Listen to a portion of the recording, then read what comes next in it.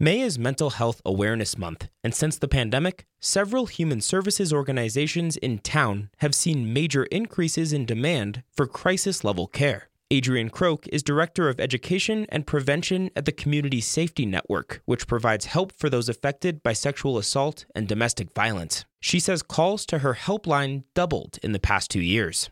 During the pandemic, there was a lot of talk about gender-based violence and people being stuck at home with their abusers. And yes, that is very real.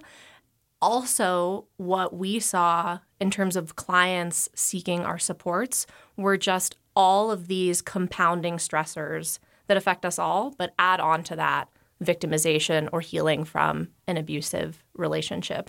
That's why Croak stresses the importance of prevention care or investing in mental health before things escalate to something more serious or dangerous. The Community Safety Network is partnering with Teton Youth and Family Services to jointly fundraise in early intervention methods. Croak says this can save the community money and prevent tragedy. We know that there is a strong connection between people who experience violence and trauma at a young age and either go on to enact violence on others, on themselves, or experience re-victimization, meaning they experience violence again and again as they grow up.